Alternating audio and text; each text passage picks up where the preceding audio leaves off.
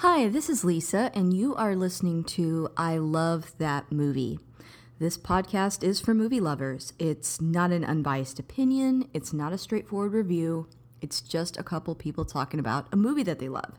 The format is each week I have a guest, and that guest and I discuss a movie that they love, something they're obsessed with, something they connect with. We'll talk about the plot, the director, and the actors, but we'll also talk about the personal connection my guest has with that movie. So if that sounds like something you want to listen to, keep listening.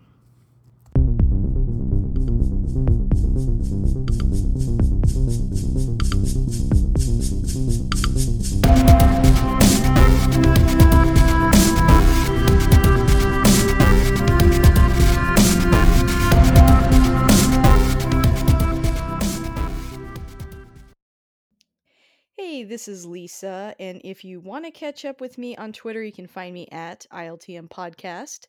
I'm also on Instagram. I love that movie podcast, and we have a Patreon. The show is always free, but if you want to support us on there, you can. That's at patreon.com/I love that movie. And I want to take a moment to thank our top patrons. They are Chris Balga, Michael Cross, and Philip Barker. Thank you guys so much for keeping the lights on. And then I also have Jared, who just joined the Patreon. Hi, Jared. Thank you and welcome to the team. And I always advertise he signed up for a dollar tier, and as for as little as $1 a month, you can listen to all of our coverage on The Mandalorian. So since I cover movies on here on the Patreon, I cover TV shows and other stuff. And you get a bonus episode with, every week I've been inviting a guest on, and we've been talking about The Mandalorian starting with season 1. So he was actually one of my guests too, so you can listen to that on there. Um, I also have a website, a Discord, and a Facebook group, so many places to reach us. And as always, guys, if you like what you hear today, please subscribe and rate the show. It does help new listeners find us. Today, I have a guest that's returning. I have Danny Hercules on the podcast. Say hi, Danny. Hi, Danny. And Danny, last time we talked about Xanadu, right? Right.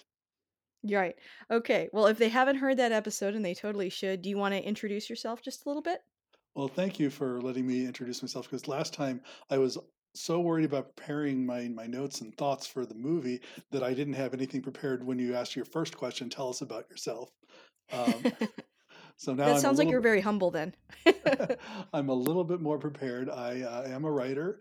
I was a music journalist for a long time in the 80s and the 90s, covering jazz for a number of small publications in Southern California.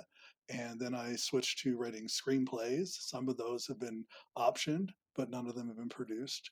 And then I adapted one of those unsold screenplays into a novel. It's a Christmas story, into a novel called North Pole High, A Rebel Without a Clause, which I also adapted into a musical. And the story was very heavily influenced by the movie that we're going to talk about today. That's so cool. I love it when people come on here and talk about, their passions and things that they've worked on. When you're talking about your background in music, it makes a lot of sense why we talked about Xanadu last time.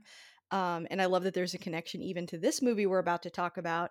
I always let the guests pick the movie, but you did know it was Christmas season. So, what movie did you pick to talk about today? Elf. Yes, 2003. Um, Guys, as always, this is not a spoiler-free podcast. We will be talking spoilers, so you should absolutely go see Elf before you listen to the rest of this. I will give a quick synopsis. I'm not going to go heavy into detail on the synopsis. It's just a quick one, but basically, after discovering he is human, a man raised as an elf at the North Pole decides to travel to New York to locate his real father. Simple, high concept premise. Yeah. I feel like some of the best movies, it's like it's not, they have simple plots, but it's like how you get there. Oh, Um absolutely. when did you first see this movie? I probably saw it in the theater when it came out, and I have no real memory of that. I'm sure I enjoyed it, but I didn't really think about it again until around 2008 Christmas Eve. I'm flipping through the channels, and I think Turner Broadcast was running Elf as a marathon for 24 hours over and Oh my over again. gosh. And I didn't sit down and watch it for 24 hours straight, but I did keep coming back to it. And me and my girlfriend kept quoting lines from it for weeks afterward, and just cracking each other up, and answering the phone saying, "What's your favorite color?" and stuff like that. And it was at that time that I was actually working on a screenplay that wasn't quite working out. And that's when I got the idea to move my story to the North Pole and have Santa Claus be the main character's father. I love that. Well, I think I saw this in theaters as well, and I really enjoyed it. Because I believe even at the time, even though, you know, Will Ferrell wasn't like a huge star, I was familiar with him because of SNL, and I was a really big SNL fan and watched it pretty religiously. So I was excited about this movie, and then I loved it then. I can't get tired of it. I watch it every year, but I do have a funny story I want to share really quick, and that's that one year a good friend, I was over at her house and with her at the time husband, and she made some mulled wine, and we were watching A Christmas Story. And then we were kind of like, what should we watch next? And I'm like, have you guys seen Elf? And they were like, you know what? I've never seen that. And we're like, let's watch it right now. And I couldn't wait for them to see it. We turn it on. My husband and I laugh the entire time. They never smile once. Oh my God. And it ends, and they just kind of awkwardly are like, well, that was a movie, and like didn't like it. And it's funny because I hear, I think, I'm not trying to call you out too much, Chris Balga, if you're listening, but I feel like Chris, I think he said he just hates Will Ferrell, or is just like Huh. not a fan, or like he likes other movies with Will Ferrell in them. No, I don't think he hates him, because I think we covered a Will Ferrell movie together, Did he not have but enough mulled wine? yeah, maybe more mulled wine would have helped. But he also didn't like it. And like I feel like there's a camp of people that don't like, or some of the Will Ferrell humor. Sure, And so I if can see that's the that. case, it's kind of like Jim Carrey. It's like it's a lot. And I guess if you don't like that, you don't like it. But it was just funny to me Yeah. because I thought it was such a home run, and I'm showing my friends this movie and they just have such an opposite reaction to what I'm expecting. But luckily, we've got two people on this podcast that really like this movie, so that's going to make it, I think, a little more enjoyable. um, Let me share a couple of quick facts before we dive in here. The first one I have is that the design for Santa's workshop, as well as the elf uniforms, come from Rudolph the Red-Nosed Reindeer, 1964. The elf uniforms completely mirror the ones on the television special. Most of the animals in the North Pole are also designed to look like the same form of stop motion used in Rudolph. Yes, that was probably the first thing that drew me into the movie when I saw it, was because I grew up on those Rankin Bass stop motion animation specials, that and Santa Claus is Coming to Town. So, Yes, it's funny, like, now realizing that that came out in '64, because as a kid, you're just kinda like any movie that comes out, you're like, "Oh, yay, this just came out," you know? right. Like, it's interesting to see how, as an adult, to realize how vintage it is. And you and I were kinda talking before we started recording about the Holidays That Made Us Netflix episode about Elf, which I highly recommend everybody go watch that. Somebody on Twitter recommended it to me, and so I went and watched it. They talk about how that actually became a pretty big problem, how similar it is Yeah. to that movie, right? Right. They almost had to shut down and redo the costumes, and they thought about doing them digitally, covering them up to make them look different, and ultimately they were able to work out their legal issues. That would be such a nightmare. Ugh, gosh, I'm so glad that it worked out, because like, I don't know, like it almost doesn't work if you don't have that element tied to it. I think it really adds a lot to the film. The elf Ming Ming, who appears briefly in the beginning of the film, is played by Peter Billingsley, who also starred as Ralphie Parker in the classic holiday film A Christmas Story. Oh And I don't wow! think I ever noticed that before until I I read didn't know that. that either. That's great.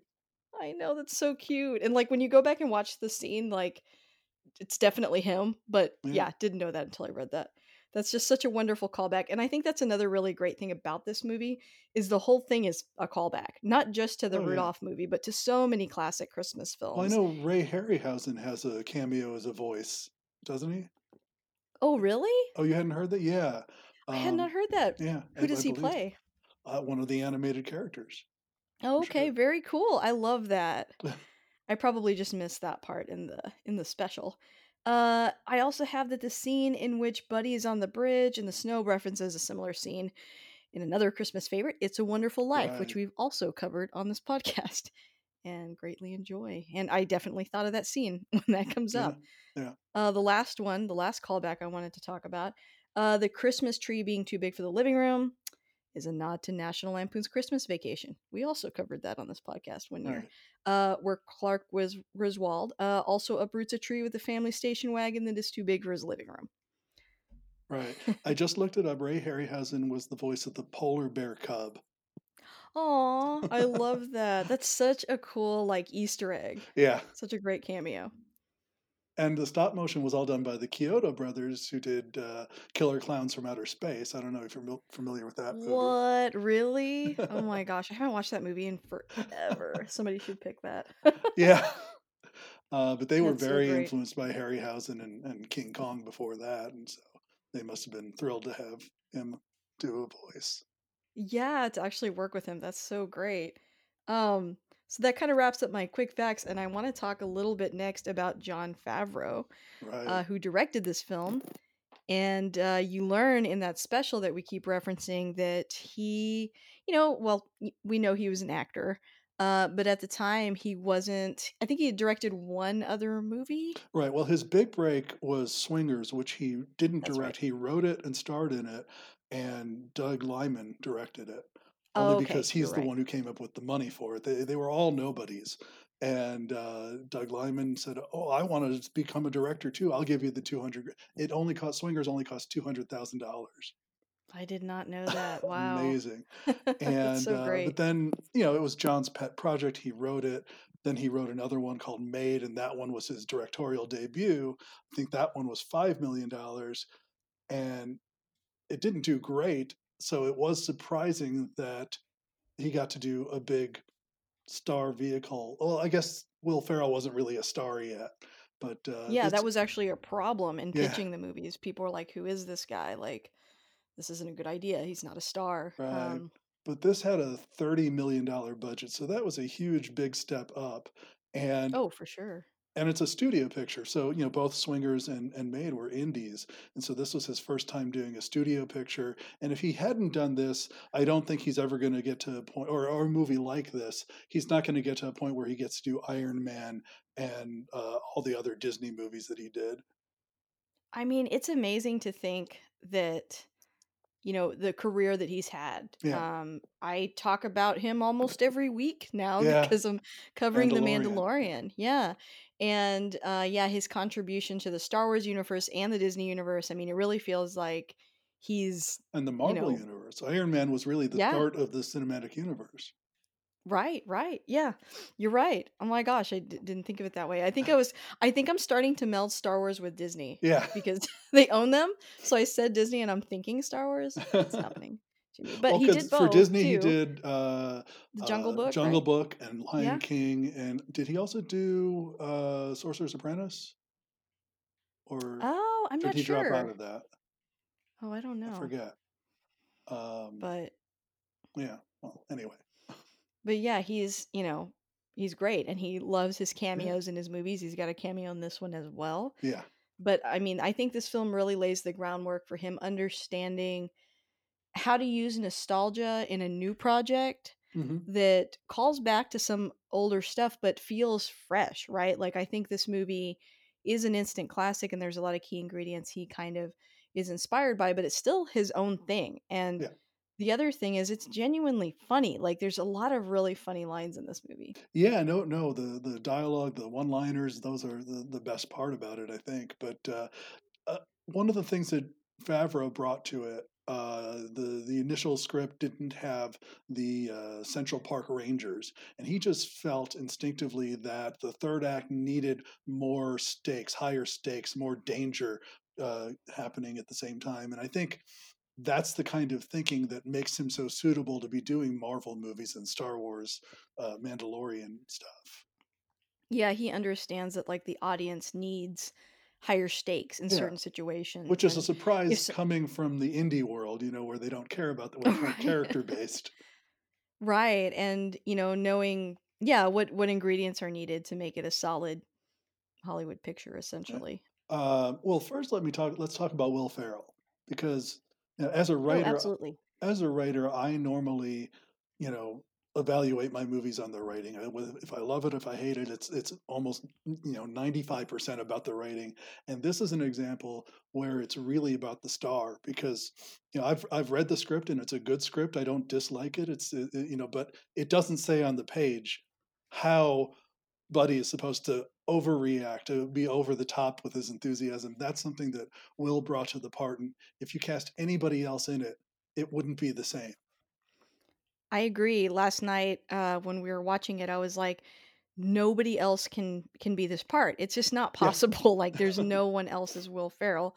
And in fact, when they were when they were writing the script, they were thinking of him, because he's so perfectly suited to this role. And they yeah. were pulling a lot from on SNL. He had a couple characters like the Spartan cheerleaders, and I can't remember the name of them, but when he's that like church group that plays the it's like him and his wife, and they play, like, the piano. Huh. I think it's Anna Gasteyer, and anyways, it's really funny, it's a good skit, but, he brings this sort of, like, I don't know, like, innocence to a lot of those characters and, like, just a lot of good-naturedness, and, I think you see a lot of that in Buddy the Elf. Yeah, the innocence is important, because at one time Jim Carrey was attached to this, and I think Chris Farley was attached to it at one time, and they could have probably done the really big stuff, but I don't think they're as good at this innocence part of it, this softness to it that really that makes that makes Buddy so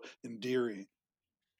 Yeah, because the character has potential to be annoying. Yeah, He's acting like a giant kid, and but yeah, Will Ferrell understands how to deliver those like annoying bits with a little bit of like sweetness and kindness to where even if you're annoyed, you kind of are like, well, but he's so nice. Like I yeah, feel bad. Like I like this guy.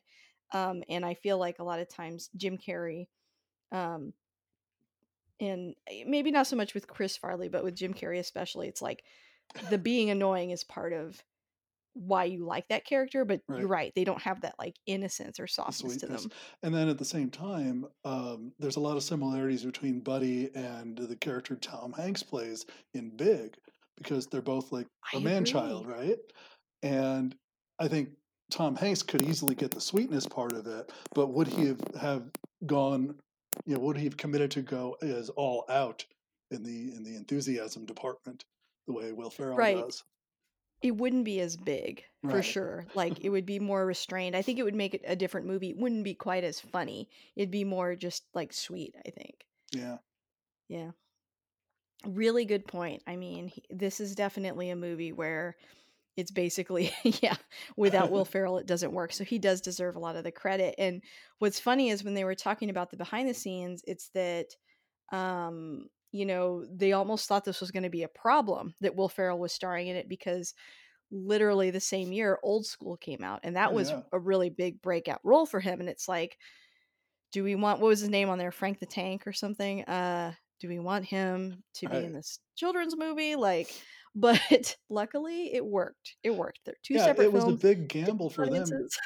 It was such a big gamble, because and it's hard to remember that he wasn't a star yet, because he was known from SNL, but this was only his second big movie after leaving SNL, and Old School came out, I think, after they shot Elf.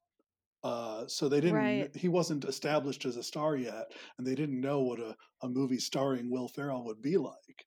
And it was very different too, because like you said, Old School was very R rated, and this was very PG rated.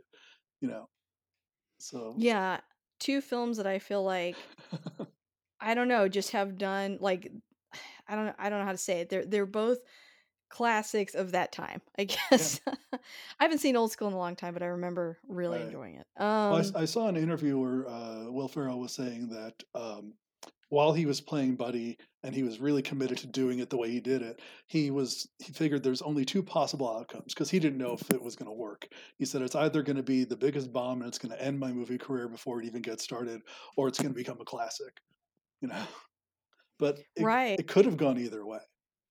Yeah, it could have. He could have been like, "Oh, the actor from Buddy the Elf," Yeah. or from Elf, it's terrible. But luckily for him and for us, it was not. I think he's great casting. I think there's actually a lot of great Oh, casting in this movie. absolutely. Some really amazing choices, like James Caan as his dad, which is I amazing, know. like awesome. Bob Newhart as Papa Elf, Ed Asner as Santa. I mean, this is just great, Ed like great Asner's a casting. classic Santa Claus. Yes, He's and great. then, Zooey Deschanel, a relative Yeah, so newcomer she at was the also time. new at the time. She had done Almost Famous, and she got a lot of attention for that. She was the older sister. I don't know if you remember that. Oh, yeah, yeah, I Yeah. do, I do. And then she did another indie movie. What's it called? All the Real Women or All the Real Girls, something like that. Um, I don't think I'm familiar with that one. and that had played at Sundance while they were filming Elf. And Wow. I never saw it myself, so but I hear she got an audience award for it or something. So, Yeah, I and mean, it's crazy, she's had such a big career now and Peter since then. Dinklage wasn't really known also until the same year. He also had the station agent playing at the Sundance Film Festival that same year while they were making Elf. So he became a Oh my big deal too. gosh. He got a lot of awards for that. Well, from watching it this time too, my husband pointed out Amy Sedaris, who is in The Yeah, Mandalorian. yeah. Oh, So so I was like, "Hey," of course, I don't think of Amy Sedaris as the lady from The Mandalorian, but I am saying that she is in The Mandalorian because Jon Favreau is involved with both projects. But exactly. love seeing her. She's hilarious, and she has like kind of a smaller part in this movie, but again, just a Yeah. wonderful cast. And Mary Steenburgen, I don't think she has a lot to do in this movie, Oh but she's a great yeah. get anyway, and she does it really well. Yes, she plays such a, like, sweet, endearing mom, and she's also one of the moms in Step Brothers.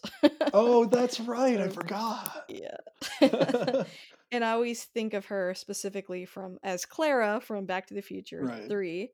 I think that was probably the first time I saw her, and she's just always so sweet. Yeah. She's like the perfect I don't know, she's just such the opposite of Walter in this movie.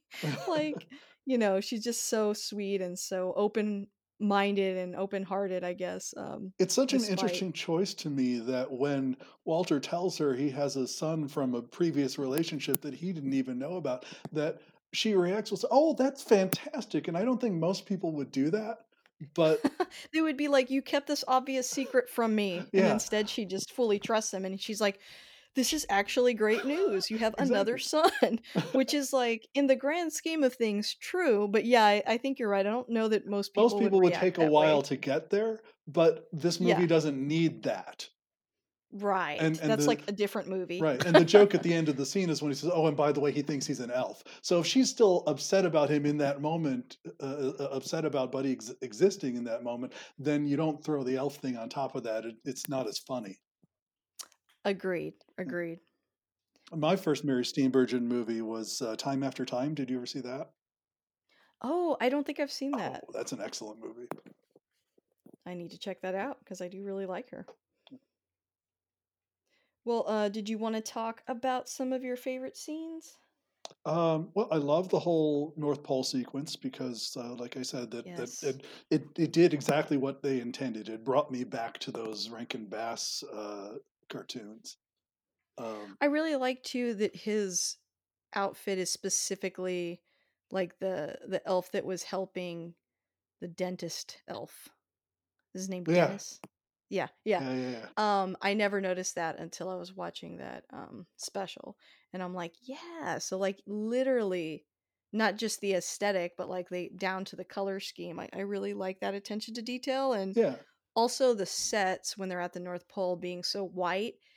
I thought that was interesting how they said that in that older movie and in those older films, they kind of got away with some stuff in terms of set building by having just a pure white background so that the Mhm. colors like really pop and they just kind of went with that on a bigger scale And I really like that sequence too. I like every time they're at the North Pole.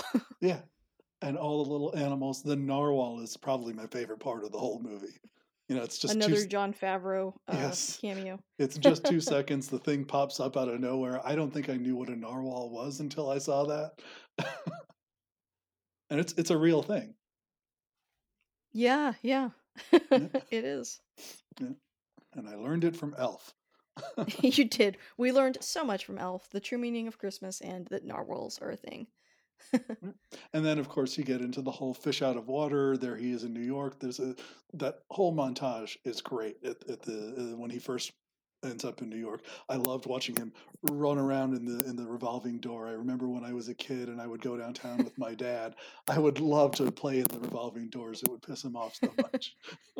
Doesn't he like eat a piece of gum off the street too? Yes, he does the gum. There's another bit that I really like where the guys are handing out flyers, and most people don't want to take them. He's taking them so much that they're like, "No, give them back. You can't have any."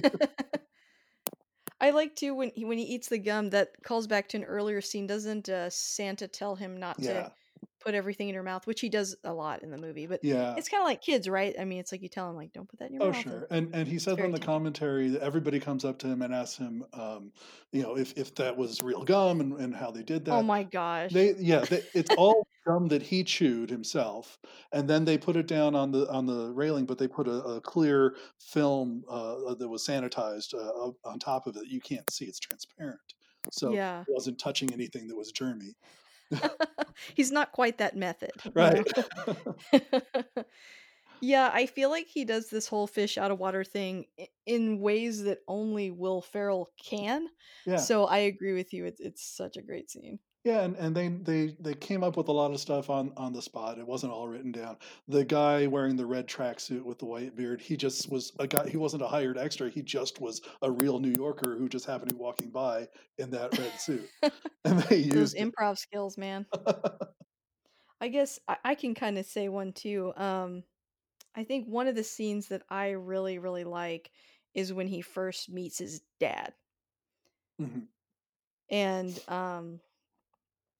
just how he thinks that meeting his dad is going to be such like a blissful experience. He's going to welcome in with open arms, and just how hilariously wrong it goes. And I don't know, I enjoy it, all the things he says to him, and um all the improv lines. I think they did a lot of takes where they would say like, okay, read the lines as is, now let's do a retake, and improvise. And I feel like Yeah. so many of those improvised lines are in the movie.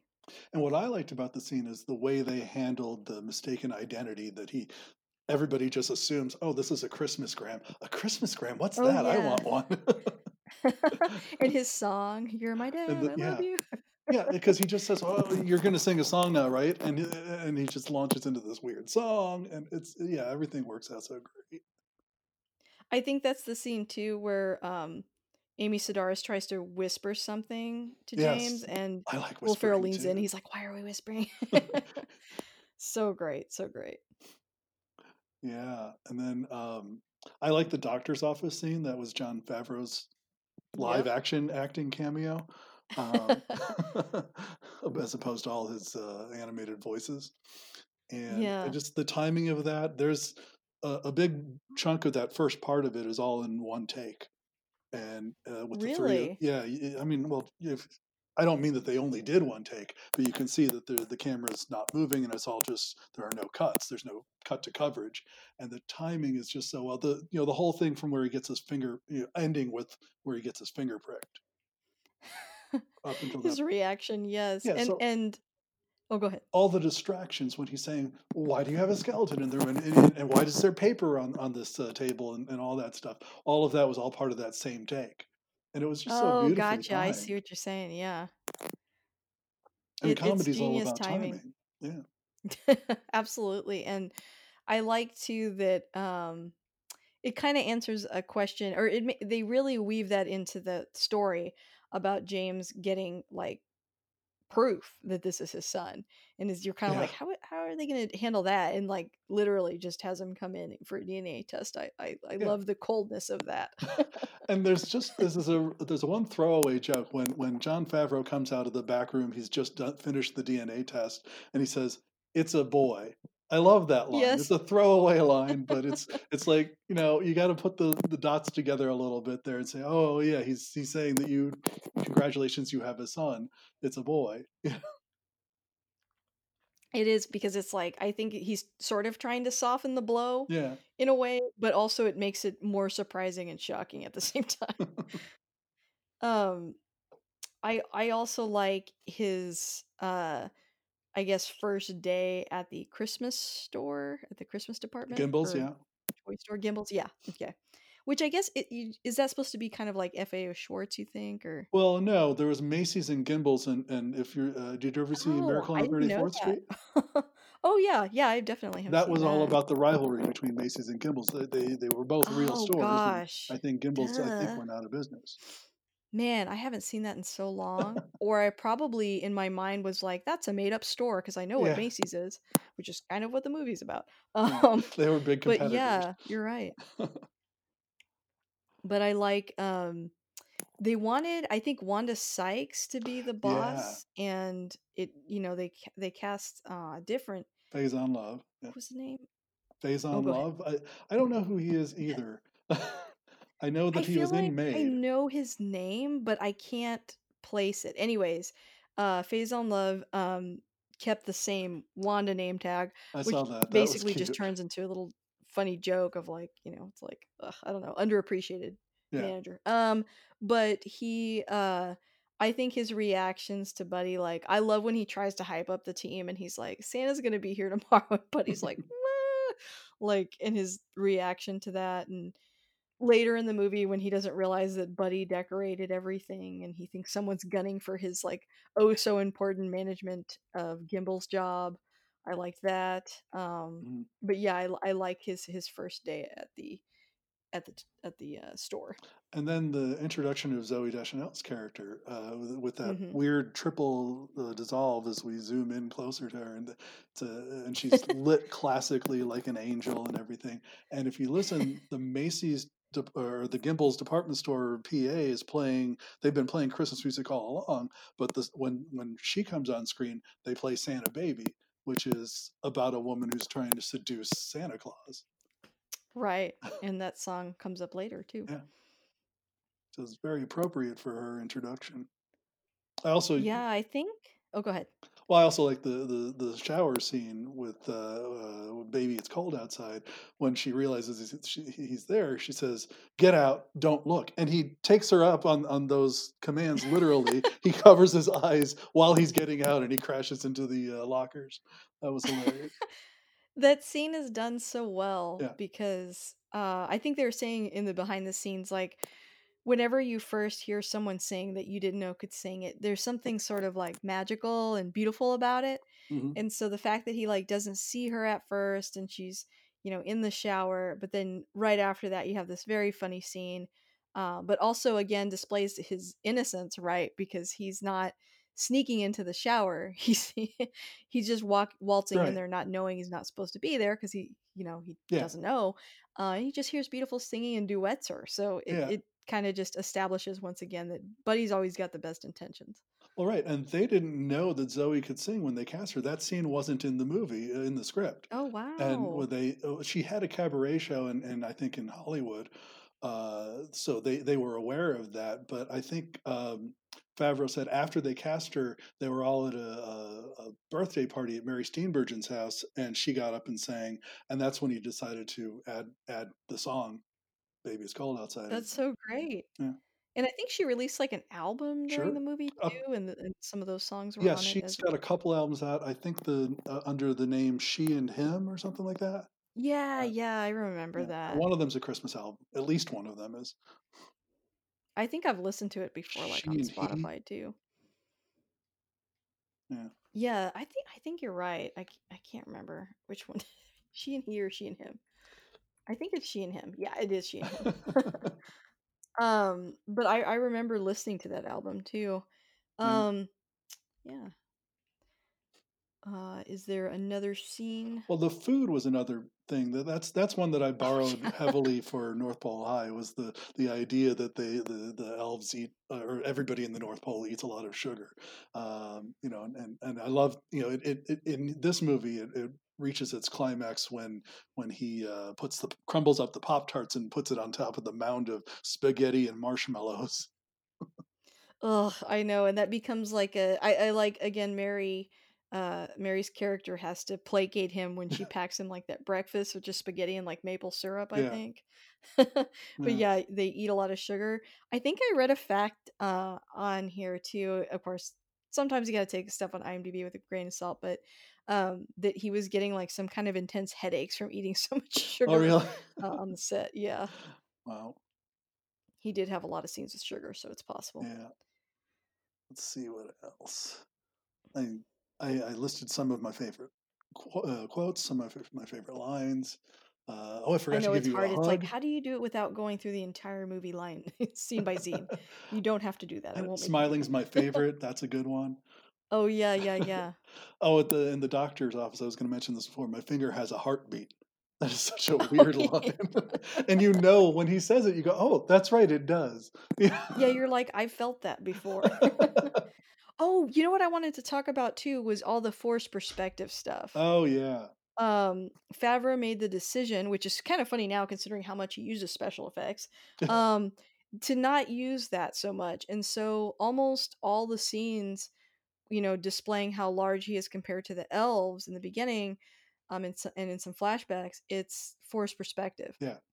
And they did it I really oh, go well. ahead. Yeah. Yeah,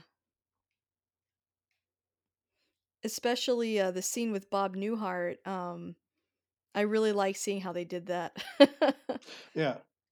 Yeah, no, it all goes with keeping that whole nostalgia feel for the old 1960s cartoons because they certainly didn't have digital effects in those days, and but they took simple old tricks, but they really put a more attention to detail than you would have in the 60s or even in the 30s when they were first. I'm sure the Lumiere brothers were probably doing this in the late 1800s, but not as seamlessly as they did here. Yeah, I think they had a little bit of apprehension with it at first because it's like this is technology or these are tricks that they haven't used in like 50 years. Yeah. So they were trying to kind of update them and it is really successful. I like with the Bob Newhart riding on his back scene that they had Bob Newhart like on a tiny little bicycle and then there was a kid and it was a kid's hands Right. on like the teenage buddy. Just stuff like that is just so wonderful to me. I love it. Yeah. Um Another thing I kinda wanted to talk about too is, uh, his, James Caan's character's son, the other son. Oh, right. Um, yeah, because that's kind of a through line in the movie too. Through this whole experience, he even improves his relationship with his son, which it's kind of barely mentioned in the beginning, but kinda keeps coming up throughout the film that he's not really connecting with his son. He doesn't spend a lot of time with him. He prioritizes his job over his relationship with him and uh, you know, Will Ferrell's character and he end up forming a bond. There's a great snow fight scene Mhm. in the movie, but by the end, he becomes like I think more of a kid. He's got more of that innocence and warmth to him, and his relationship with his father gets better. Yeah, it's interesting because the whole movie is really built about around Buddy. The one character, Buddy, and everybody is a supporting character to him, except the one character who really relates to him on a level who just gets him is Michael, the kid, because Buddy is also like a 10-year-old, and they understand each other. And yeah, he was written in the draft of the script that I read. He was written a little bit harsher, a little bit meaner, a little bit more of a punk, not a little bit more reluctant to become Buddy's friend. And I think they softened that a little bit and made them bond a little bit quicker. I think that works better because Yeah. sometimes I feel like they can overplay that kind of stuff with child characters Hmm. in a way that makes them, I think, a little bit too. much of a stereotype and not enough of like a real person. So I kind of like that. Yeah, obviously he's going to think Buddy's weird, but yeah, he's a kid and a lot of stuff that Buddy does is very kid-like. It makes sense that they would connect and um I like that, and I liked when you saw the behind the scenes stuff that, the whole story is about a connection with the father, two people connecting with the father, two sons, and how that relates to the writers, the fact that he lost his father at a young Yeah, age. And so this is sort of like a exploration of that. He loves Christmas and just like what a wonderful tribute, yeah. um, to that Well, relationship. and also in general, the movie has no cynicism in it, and yet it's not overly True. sentimental. Agreed. Yeah, that's a really hard balance, Yeah. especially with who Buddy is as a character. Mhm. It still doesn't become so like, forgive the pun, sweet that Right. that it's too much. It manages to stay funny and fresh and have heart, but not go overboard. Yeah. Maybe that's the mark of something that ends up, you know, becoming a classic and not Oh, just for absolutely. kids. You mentioned the bridge scene before that was reminiscent of "It's a Wonderful Life," and the thing that I always remember about that scene is have you ever heard of a book called Save the Cat? It's No. it's a book about screenwriting. It's mostly for people who want to learn screenwriting, and it teaches the formula. You have to do this in the first act, and so on and so forth. And one of the things he says in the book is that just before you go into the third act, you have to have something called the whiff of death. Even if a character doesn't die, you have to have Oh. some allusion to somebody dying, maybe dying, thinking about dying. And as the example he uses in the book, he says, "Take a look at Elf. Here's this silly goofy kitty movie, and there's Buddy on a bridge contemplating suicide right at the spot where you're supposed to do that in every screenplay." Yeah, and they do it in such a way that where I think if you're a kid, that's not on your mind. You're just thinking, "Oh, he's going out to get a breath of fresh air and he's sad. I've been sad before." But as an adult, you're like, "It's getting a little dark." Yeah. But it kind of pushes that boundary but then pulls back. Like Mhm. you're saying, it's like it's what they need to do to kind of raise the stakes. Yes. It's hard. We're feeling the emotions that the character feels however that's comes across to us, so it can't be muted, right? We've got to understand like how bad he feels, and that's a really, you know direct way to tell us how bad he's feeling, right? So I think Right. it paints a picture for the audience for sure. I hadn't thought of it that way. Yeah. I'll have to read that book. You know what else strikes me? You were talking about how you're surprised that these Rankin Bass cartoons are so old that they're from the '60s. I'm actually shocked that Elf is 17 years old. That's how long ago it came out. There are kids in high school who would hear about this probably, assuming today, and say, "Oh, that's some old movie that came out before I was born." Yeah, you're not wrong. It That's was a how while old this. ago. It's hard for me to think of this as being that old of a movie. Yeah, when I think the '90s were 10 years ago, it doesn't seem that old to me, but yeah, it is. And Yeah, I have to think about, like, where was I at that moment? I don't remember, but yeah, it doesn't feel like it was that long ago at all. I yeah, mean, it and doesn't feel that long ago to me when Will Ferrell was, like, a new star in SNL either, yeah, so I'm like, yeah. "Whoa." But yeah, yeah. Well, on that same note, though, the other thing that surprised me is uh, Favreau talks on the commentary about how it was a little bit tricky to get some of the New York locations they wanted because this was filmed just a year or two after 9/11, and so New York was still kind of Mm. skittish about everything. And it made me wonder if, if it came out in 2003, we're talking about 2 years after 9/11. Maybe it was just the right time that people needed something wholesome and fun and uplifting and non-cynical to kind of get back to normalcy a little bit. And maybe that's what helped it become the hit that it became to some I extent. agree, and being set specifically in New York too. In New York, and not having any such cynicism and not having Yeah. any reference to these terrible things that were going on in the world. Yeah, it kinda reminds you of, like, movies in the '50s that were Hmm. sort of like, "Forget about World War II, let's all sing and dance," it's like, when you put it under that lens, it does kind of make you understand a little more why people wanted and turned to something so uplifting. I think you're right about that. Yeah. This was turned into a Broadway musical. Oh, that's We true. can Have you talk about seen that. it? I have not seen it, but they did an animated special that was based on the musical. I've seen that version. Oh, Um, nice. in 2014, they did that, and that was in the animated special. Jim Parsons was Buddy.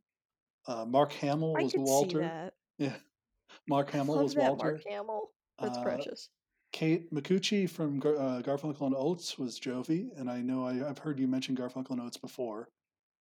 Oh yeah, we just did Knives Out, and she Yes, on plays a that one. minor Yeah. role in that film. Yeah, yeah.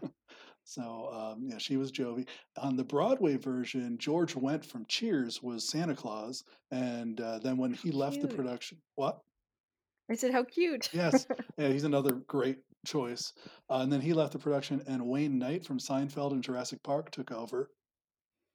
Nice. Oh, that's so weird to think that he's old enough to be Santa Claus, but Yeah, that does make sense. yeah. Oh, Anything? Artie Lang. Oh, He oh played yeah. the fake Santa. I was and at the time he was on. I think he was still on the Howard Stern show. I was a big fan of that show at that time. Ah, So gotcha. that Didn't was notice that. that was a fun Very cameo. good. Peter Dinklage. We talked a little bit about him. His scene was great. Yes. Yeah. And I feel like, that scene could come across as insensitive, but I feel like Buddy did it in such a way where the lines are delivered in such a way where it's not. It's more just like him being annoying. Yeah, I think he was reaching that point in his career where he didn't want to take parts anymore that were specific to his height. But I think he did that Yeah. one because he that I heard this somewhere that he just felt like this was such a good movie and he couldn't pass up particular part. Yeah, yeah. And I'm sure that the younger kids watching this now would go, "Oh, that's the guy from Game of Thrones." Right, right. I mean, that's like the first thing you think of now.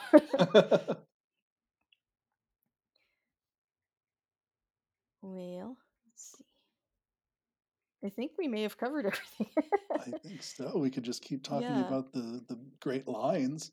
Uh, Yeah, yeah, we see, can. The movie's an hour and 37 minutes, so I feel like these episodes always tend to be short because of that. I'm a cotton-headed ninny muggins is a great line. One time, someone at work said that line, and I could not remember what it was from until he explained it, and I was like, "Oh my gosh, how did I forget about that?" Oh, son of a nutcracker. That's another one that that whole idea of using those Like replacement Christmas. yeah words expletives. I used that a lot in North Pole High. I didn't use that particular one. I came up with like swans are swimming as an exclamation and lords are Love it, leaping. love it. Yeah, there's a lot of amazing, like, quotes in this movie. Do you want to go eat food? You know the code. She's like, "No." The kid's like, "Alright, we gotta go now." Right?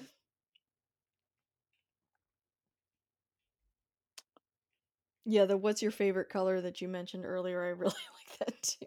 That's a great That's one. such a kid thing to ask. "What's your favorite color?" Call me elf one more "Francisco, that's time. so fun to say." Francisco, that's fun to say. The best way to spread Christmas cheer is singing loud for all to hear. It's a great Yeah. line. When he burps for, like, a solid minute, that was good. Yeah. "Did you hear that?" He says right after. I like the idea also of Christmas spirit being this measurable thing that powers the sleigh. Yes, and And that. Oh, go ahead. well, that whole thing where they need one more voice to sing. James Caan has to stop mouthing and actually sing in order for Yeah. the sleigh to rise. They got that idea from Horton Hears a Who. Oh, okay. Did not notice that. Right?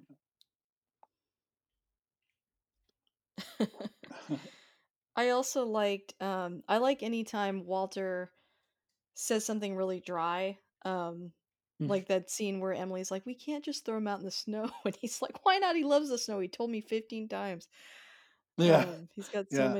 so many lines like that Yeah, in and that James movie. Caan, it's interesting that we talked about Will Ferrell being so over the top, and James Caan was deliberately underplaying everything, and I don't think Favreau was prepared for that at first.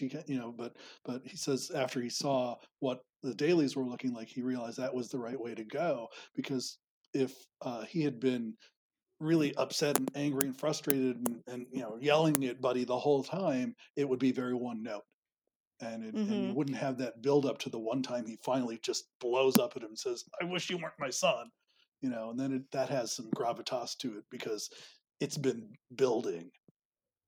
Yes, and it's such a great payoff, and then his devastation after that scene, Yeah, which feels like both sad, but also it's funny because he finally got to explode, and because we know who James Caan is, right? I mean, right. we want him to be like from The Godfather, and so he finally gets that big moment.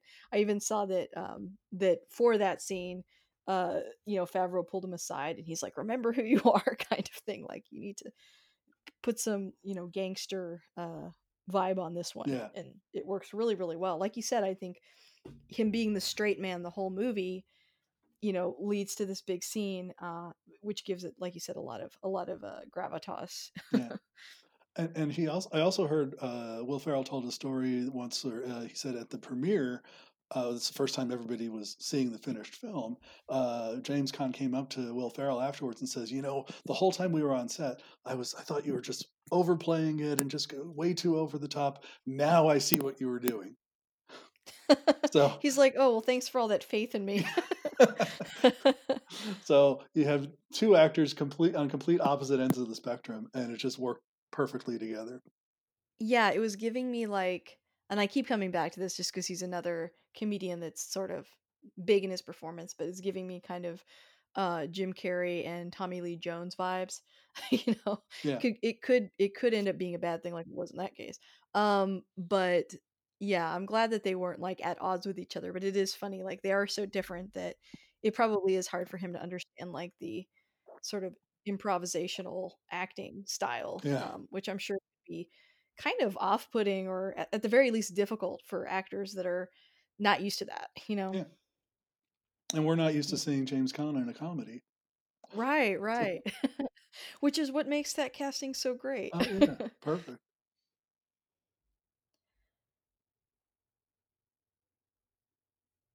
When you picked this movie too, I had to go back and just double check that we hadn't covered it yet. Oh, Because I was like, "How have I not covered this?" But it's because I'm not picking them. it's No so one had picked it yet, rare. that's all it is. I mean, there've been Christmas movies in the last 17 years, in the last 20 years. It's so hard to come up with a new classic Christmas movie. I mean, Yes. you've got your It's a Wonderful Life, and you've got a million versions of Christmas Carol, but this was something new and original, and it was familiar. That's one of the hooks, was the familiarity, but it was its own thing. That's why it lives Yeah. on. It was turned into a musical, and people are going to enjoy it on the stage for years to come. Yeah, and it was such a big shock, I think, to the film industry too, because I think they played a clip in that special we watched where it was like a Siskel and Ebert clip of, Yeah, just right, saying right. like Roger Ebert. what Roger Ebert was, yeah, it was like, yeah, I thought I was gonna hate this. Like because it does kind of look like one of those throwaway movies, like, Yeah, if you just see the cover, you're like, oh, this is gonna be gimmicky and like I'm not gonna enjoy it. And it's like I don't know what makes something that should be gimmicky so good, but yeah. just a good script, a good story, and a good cast, Well, and and it's also great directing. like your friends who just have a bias against Will Ferrell. I think I would guess that Roger Ebert was not a fan of Old School. You know, Right, and right. so Yeah, I he might can't have been really see him expecting being that. like, "Wow, I loved that movie." Yeah.